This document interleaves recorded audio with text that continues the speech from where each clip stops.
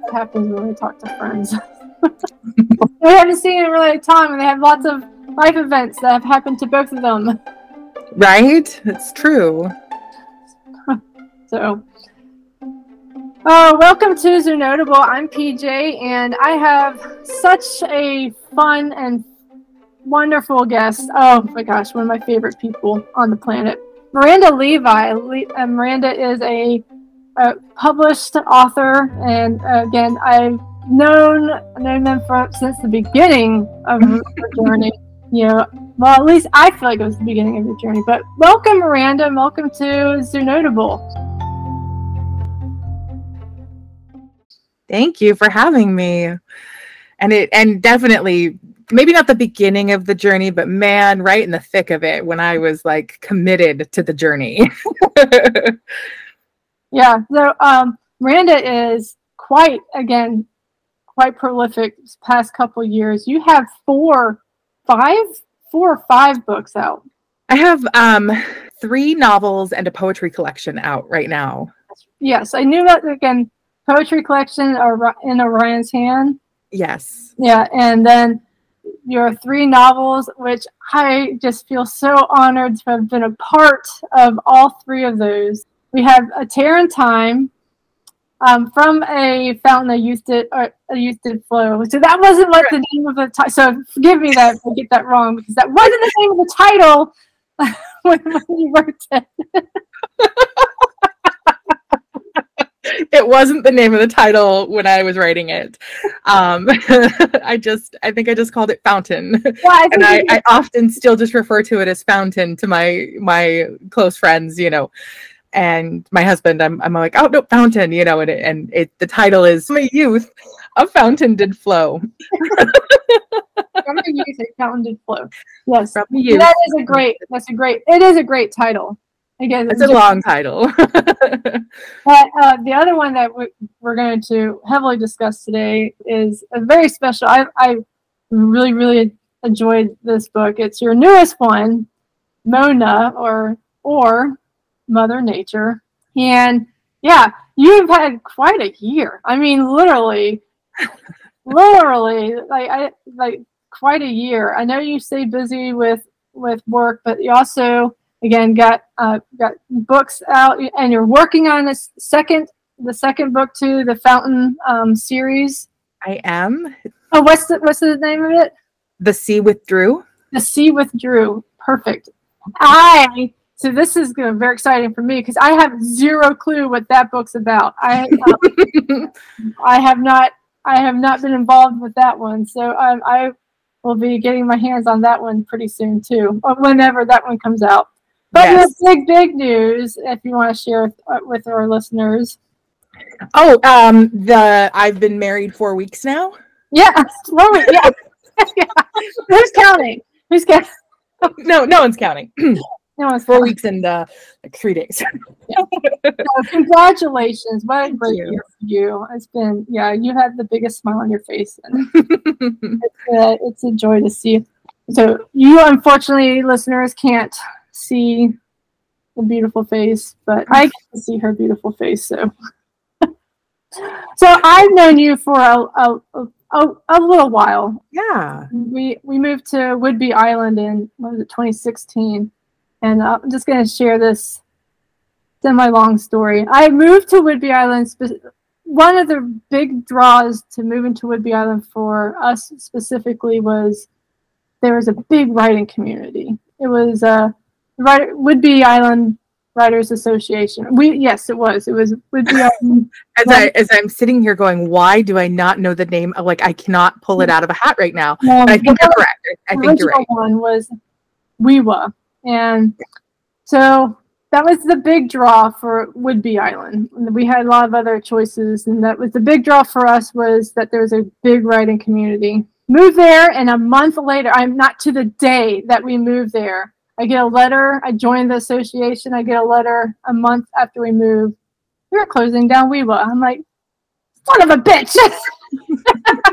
And I think you, along with a couple others, were saying son of a bitch too, because almost immediately I got connected with you, Sarah, Deb, several others throughout the whole island, and we created the North Sound Writers. Yeah. Well, I had been on Whidbey a little bit longer than you, a couple of years, but I had just been joining literally at the same time as you. And I think I had just made contact with Deb and like Sarah roughly that time. And I had met like Mike and we, you know, I'd met up, I think maybe twice. And I had heard that like this big organization, had was no longer. And I'm like, okay, what does that mean for this? You know, and the group that I had been attending was going to continue just in that one location. And that's sort of where it spawned from. And I was like, well, I don't know if I would have, you know, like I would have loved to have branched out more, but I guess it isn't meant to be. And, you know, and then from there, really, the one that we were a part of was born. And that was really lovely. Yeah. And I think, honestly, my writing just like soared. I think it soared. I saw your writing soar. Totally. So we would get together, folks, again, I don't know, 2 or 3 times a week almost. Yeah. One spot was once a week that we would just sit in one spot at Captain Whidbey Inn in the middle of the island, and we would sit all day and write. It was just an all-day thing. We'd come in like around 10 in the morning and then leave at like 4 p.m. and just write.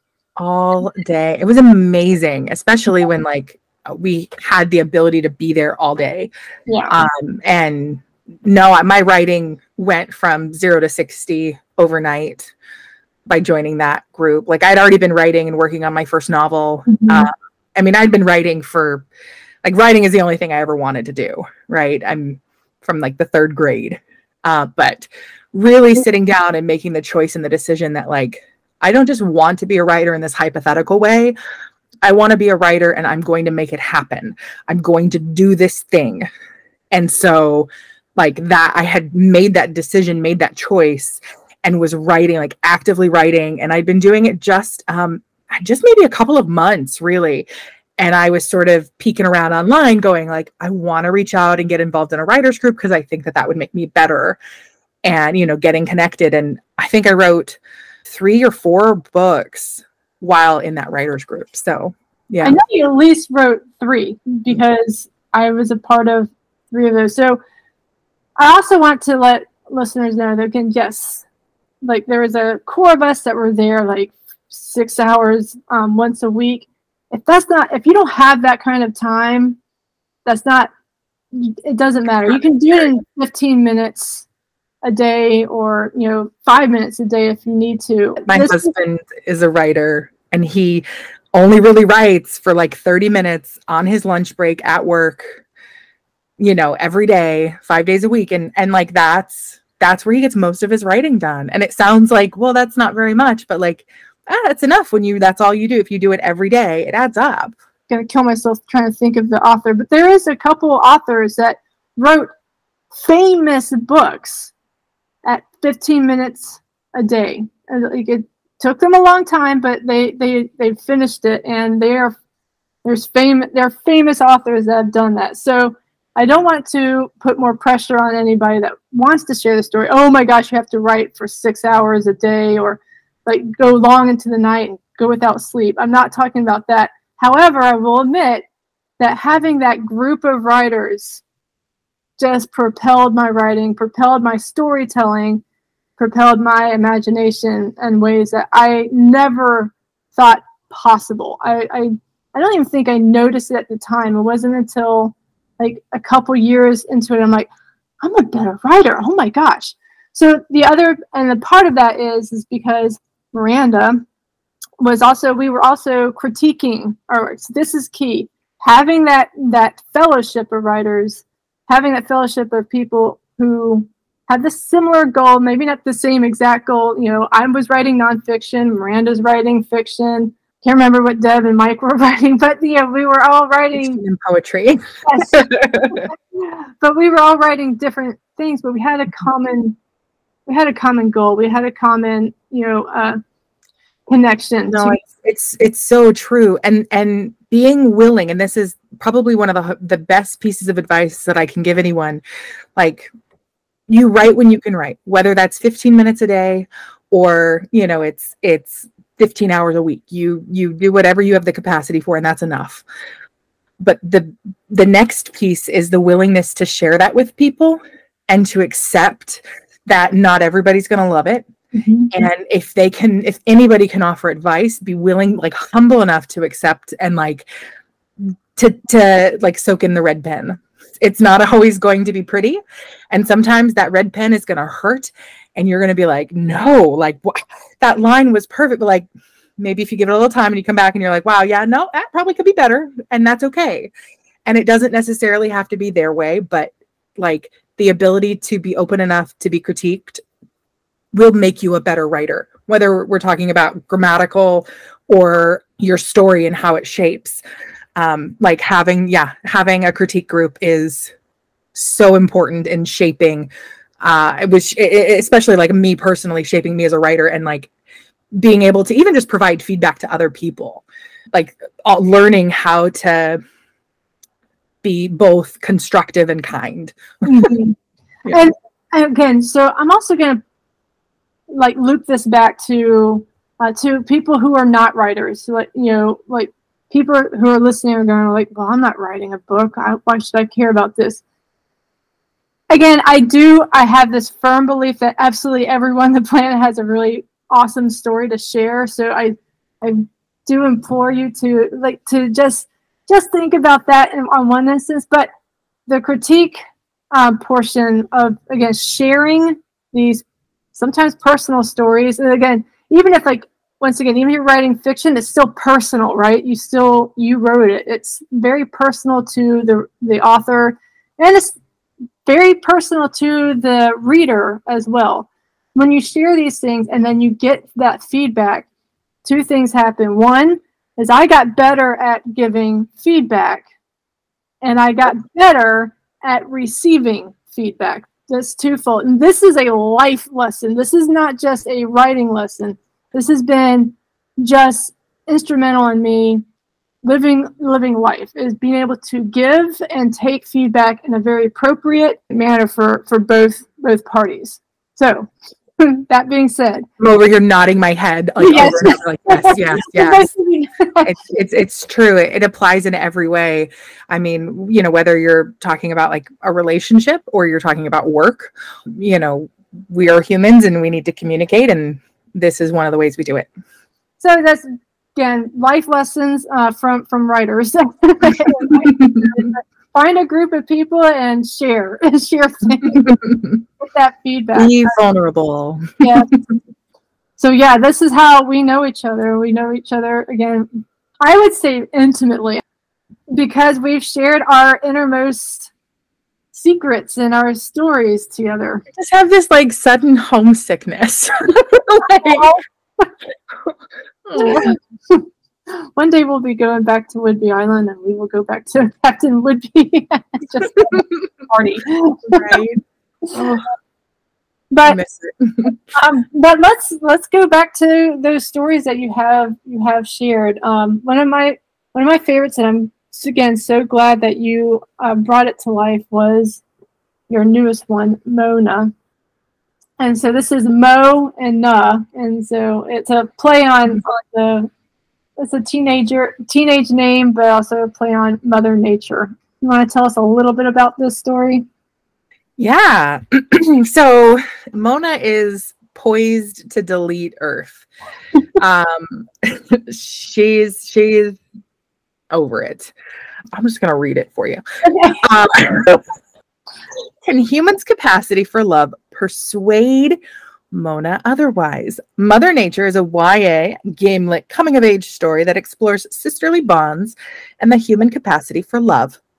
When two sisters quarrel, humanity is on the brink of extinction. Mona, the logical scientist and creator of Earth, has been caught trying to destroy humankind yet again. Her sister, Penny, the passionate, impulsive creator behind Humans, challenges her to live in a human's shoes and experience their emotions before she carries out her plans to delete the human race forever.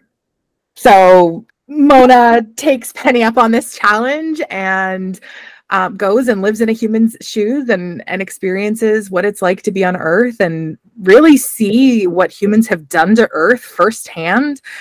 And it pisses her off. she's so angry. And so can humans, like the compassion that they have for one another and can love really turn things around for her and give humanity a second chance. And so again, I got a chance to read this in two forms. I got to read this in like a first draft form, and then a couple years later, gosh, don't let me know how many years, because it makes me feel bad and it makes me sad. But a couple years later, I got to read it in its fully published form. So I was really touched both times. And yeah, so I'm just going to share what I found interesting about Mona is that I relate to Mona. Even though I'm a human who lives on Earth, I'm like, yes, to Mona, just delete us. Just start all over again. So I do relate to Mona on several levels.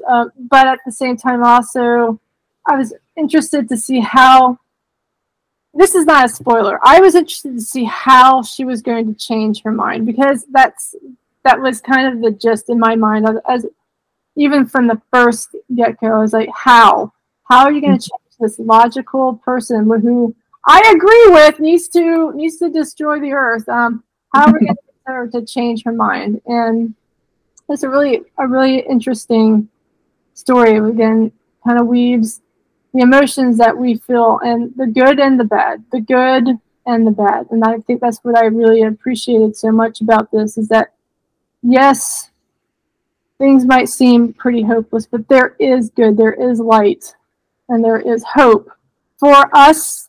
And again, for each individual's, again, I kind of relate it to life again as well.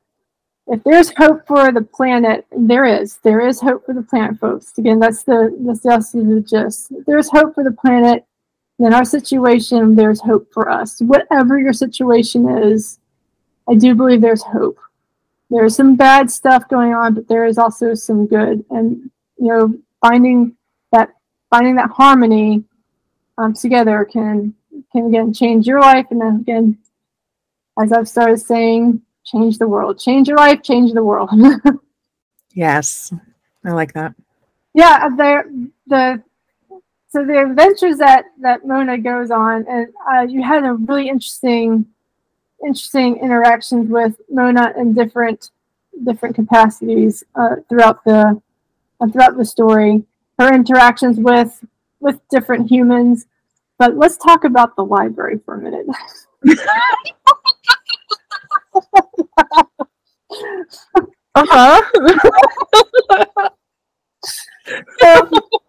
Sure, let's talk about the library. Mona, the creator of all living things except for humans, wants to learn more about humanity, wants to learn more about the emotional journey. She walks into a library, and Miranda, go ahead, take it away. What happens? Oh, it takes her about 6 seconds flat to realize that she's just walked into what essentially is a building filled with corpses. And how horrific is that? Why would people go to this graveyard for knowledge? She's absolutely horrified, and at that point is ready to just be like, where's the delete button? Right there? Yeah, I'm done. she's had it. So I want to learn, and I don't know if anyone, what prompted you to make the library the set off point? Like, what was it about books? What do you have against books there, Miranda? I know. I think maybe like the juxtaposition, I think, is what it was, because when I think about a library, I think about all the places that I can visit and all the places I can go and all the places I have been, and all of that like hope and I have so many fond memories. Like going to the library for me was always an escape. And for Mona, like just being on Earth is, trapping. And the irony of it is because she's trying to build an escape. Mm-hmm. She is actively building this, this escapism like we would a book. And so for her to go into this place that, like I would find as a place where I could, we go and we covet knowledge or we find the latest fiction and we find, great joy there. And she goes into this place and it's just the absolute opposite in every way. And I think I just really enjoyed the juxtaposition of that so much. She's just like not even willing to give it a chance.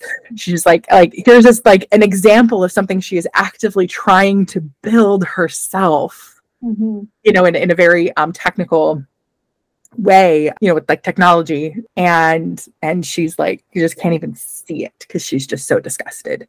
So I think something about that just really appealed to me, and I do like that, when given the chance like to read, even though she's very hesitant, she does sort of pick up and in time she realizes like maybe she's not okay with books. I think Mona is really like an e-reader girl. She's she's an e-reader girl. She's not a physical book girl, but I think she likes what they offer a lot, but just maybe not the way that she's consuming them. I think she has a conversation with the book, and again, as that the tree that gave its life, she has like a kind of a conversation with the book, and the book is like, I'm okay with this. This is the purpose, and I'm sharing knowledge. So I think she comes to terms, but yes, definitely an e-reader or maybe an audiobook listener. Yes.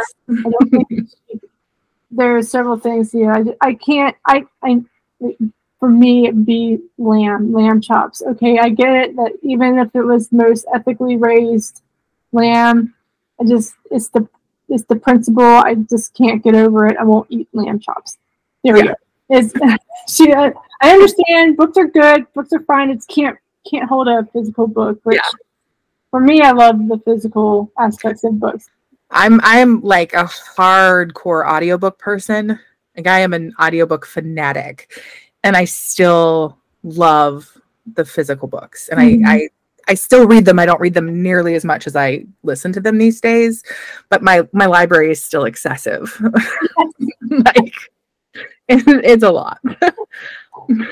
The other side of that was, I remember saying to you, and you actually even added it into the book a little bit. I remember saying to you when I read the library, saying, like, my God, what would happen if she saw a zoo?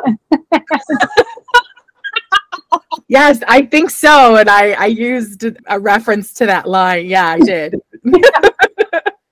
Well, it would just be horrifying to her. So what would be wrong with the zoo? Again, let's play fantasy world with Mona here. What's wrong with the zoos? And then let's do the other side. Like, let's be that zoo animal that is telling Mona what zoos can do. So right. What is wrong with zoos in Mona's mind? I think in Mona's mind, she's looking at like the cages, and mm-hmm. This leopard was made to be on whatever such land in this sort of climate, and like and the elephant is made to be like, I'm sure she's thinking of like where whatever creature, whatever animal, whatever their natural habitat is, and I'm sure she's thinking of like the impact on the environment. What is the elephant that has the tusks and they're doing like the natural like water, like irrigation? Mm-hmm. Do you know I know you know what I'm talking about. I don't know what I'm talking about. But like I remember reading about this once upon a time, and how as the elephants deplete in the wild, like we also see that impact on the environment in the wild. And so I'm sure Mona would just be like, no, like this is happening and this is happening, and are you even getting the right food? Like, can you like, what about the impact of I think of like the wolves in Yosemite. And so like introducing them back or when they were gone, and like, you know, and she would be sort of running through this list in her head of, you know, and you know, are you being cared for? Like and you know, a human is touching you and caring for you. Like you know, you would be fine if you were in the wild and you had these things at your, you know, disposal. And yeah, I think she would be just like going through all these ways that she worked really hard to like make sure that things were I worked really hard to make a perfect environment for you animals, and now you're in a human care. How you're in it. How dare those humans do this? And so, okay, to be fair, she's got a point. But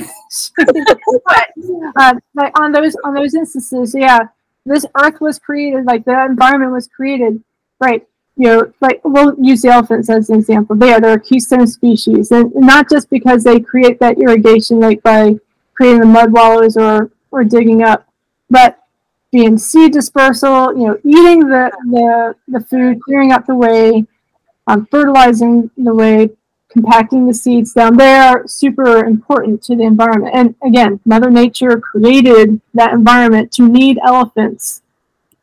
So she's got to be there, folks. She's gonna be mad. I have a friend who every time there's like a storm or something bad, he's like, you know, Mona's really pissed off right now. I don't know what I did. I'm like, quit trashing her planet. But again, they're on the other side of it. So she was infuriated with the books, what humans did to her trees. There is another side of it. So if you think we can again play it back, like, what do you think an elephant or a wolf or a leopard might say to Mona in response? You can be as anthropomorphic as you want here. Yeah, I would have to be, because, you know, it's Mona and she talks to animals and I talk back.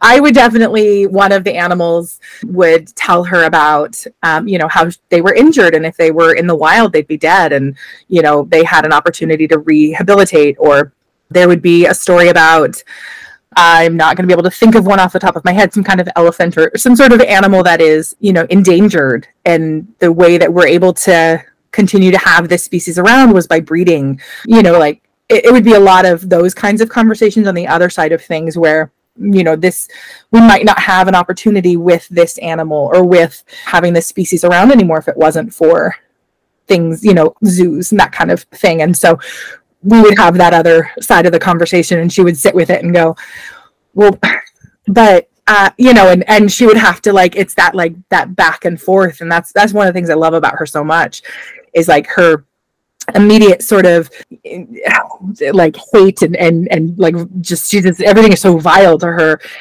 but then she's willing to sort of sit in it and listen. And even if it takes her a while to process it, you know, she is willing to listen to the other side of that. I highly respect. I think the beginning of Mona's story, she's only listening because she has to get through these emotions and she has to have this experience so that she can delete Earth. And when, you know, just so she can get through it and delete Earth. But you did a really great job of not really having a set point, but throughout that, she gradually starts listening to her friends. And again, she starts making friends, not just one or two, but like, you know, the older couple, I say couple, two older women who are really good friends, and then a very special guy, and his very young brother, Oliver, makes a really good connection with.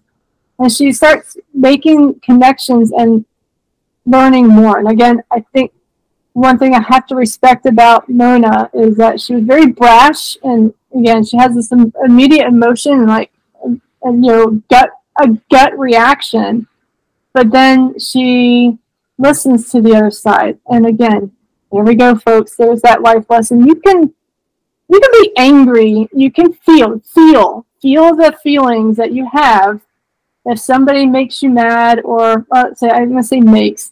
Okay, there's terminology here. But if you get mad at somebody, or like, again, you're looking at the world, you're seeing that it's hopeless, there's no way we can save it, or some things are, you know, even at work, if there's a toxic work environment, how can we see things from the other's point of view? And I'm not saying it's right to be working in a toxic work environment, And I'm not saying it's right that whatever that person did that you are now angry at, that they're in the right. But how can we look at the other point of view? There is another side to the story. There is another side. And so what I respect about Mona is that she starts listening to the other side. And so again, I'm playing that game with the zoo because so often my previous job, not so much this job, the previous job I ran up against animal rights people all the time. And I ignored them because they called me horrific things. And they didn't want to see my side of it either. And I didn't want to see their side of it. But as I've learned through, again, my growth, I stepped outside the zoo and I grew a lot. I worked alongside, living on Whidbey Island, I worked alongside a lot of people who were very much against certain animals in captivity. And I got to know their story, and I got to know what it is that from their point of view. So I worked with marine animals that many people in the Pacific Northwest do not appreciate being in human care. They are Mona. And, but I've started listening to them, and I don't 100% agree with them. So, but I listen, and that's the important part.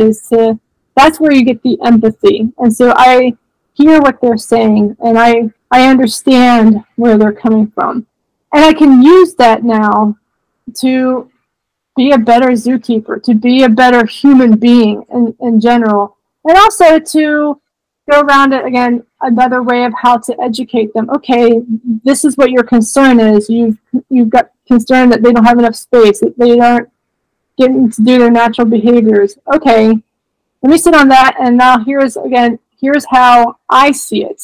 And so again, thank you for that. There's a lot of those moments where you got me thinking, which takes a lot for me, for a fiction book to get me thinking about how can I use this to make the world a better place. And you nailed it. Thank you. That really means a lot, especially coming from you. Aw. I knew coming into the book that she's sort of an anti-hero. Mm-hmm. You know, she's not very likable at first, you know, and she's very set in her ways, and she's very stubborn, but she does grow a lot. And even, you know, by the end of the book, it's not like she agrees with everyone, you know, but she's that willingness to sort of listen, and that willingness to recognize that even though she doesn't agree with you, she can maybe own that she's not always right as well. And, you know, like being able to, I don't know, sort of come around and have those really hard conversations. And I love that. I love her growth. She makes me really happy. Growth was really remarkable. And again, it was still natural. It wasn't like she woke up one morning and then she suddenly understood everything. But I mean, you would do better than that anyways. But it was still a nice little progression of like, okay, she's building this relationship with Oliver. She's building this relationship with the older ladies, with Ruby, and you still didn't slip in. She grew in her relationship with, even though she was pitted against her sister, even though she was away from her sister for most of the story, she grew in her relationship and connection with her sister Penny also. Yeah. I think she had to grow as a person before she could grow closer to her sister. Yeah. You know, I think that was something, you know, I experienced with my own sister. Like, we weren't friends for most of our lives, and we really both had to grow as people before we could be friends, before we could understand each other, and even have, you know, the ability to offer each other empathy and grace to be friends. So I really could relate on that level. Yeah. I think this is a great book, especially for young adult. So again, you specialize in young adult, but especially for the young adults that want to be kind of like introduced in a very imaginative, I thought it was just super imaginative, the ideas and the problems that we are facing, but again, bringing it back to that hope. How can we address some of these things in a creative way? So I really, nice job. I love this book. Mona, where can folks get their copy? Just about anywhere online. You can get a paperback everywhere. It is exclusive to Amazon on ebook right now. It might not continue that way, but I right now it is on Kindle Unlimited for at least the next 90 days. So all those Monas out there, you can get the ebook. It's okay. You just want to get the paperback. Yes, you can get the ebook. But the paperback is available as well. Everywhere paperbacks are sold, you can order it from your local bookstore. Amazing. Yes, I have seen this far. Yeah, it's really great. Thank you. What else? What other things do you have? Again, folks. Again, Miranda is a busy woman. What else do you have in store? What's coming forward in the future? Oh my goodness, I am in the middle of writing book 2, which I mentioned earlier, for my dark YA fantasy, urban fantasy series. It's a Fountain of Youth series. So I'm in the middle of writing book 2, which is due out in like March of next year. Yes, and it's coming along fantastic. I'm loving it. I've annoyed a few people. The ending is a little bit of a cliffhanger in book 1, and so I've gotten lots of emails and phone calls and even the reviews are, like, that cliffhanger, what the heck, there better be book 2. Like there is, and I'm not telling you, you'll have to wait with everyone else. So yeah, and then I'm working on a secret series. It's a very big series with someone. First book, if all goes as planned, the first book will be out in June, and I'll be announcing it come about March or April of next year. I'll be able to announce it and talk about it, and it will be huge and very exciting. But it'll be the hope is that we'll put the first 2 books out next year. Yeah, so one in the beginning of summer, and then one in fall. So book 1 and 2, yeah. And there's also the possibility of us collaborating. Yes, we've been discussing that. I would love to. We both are, again, we both have busy lives though, so we'll that's our back burner. But as again, a hope of a collaboration between Miranda and PJ. It'll be so much fun. It would be amazing, and I am very, very excited at the prospect. Yes. All right. Well, Miranda, how can folks get connected with you? I am Miranda Levi, pretty much on all the socials. So if you look up Miranda Levi author, you can find me on Facebook. I'm on Instagram, TikTok, also at mirandalevi.com. All right. I'll have some of those links in the description down below, so underneath this episode. So if you are wanting to get your copy of Mona, or again, any of those other books that we mentioned, that is your chance. Perfect, nice, great stories, again, from a really, really great author. Miranda, so good to see you.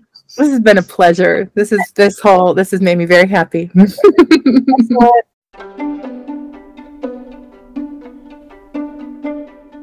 if you have stories yourself, again, we talked about the process of those stories. So if you have a story yourself, again, can reach out. I would love to talk to you. You can just share it on Zoo Notables, if nothing else, or we can talk about how to get that story down, share it with the rest of the world. But again, thanks, Miranda, for coming out. And all right, guys, keep on feeling better, doing better, and take care of yourself, take care of the world.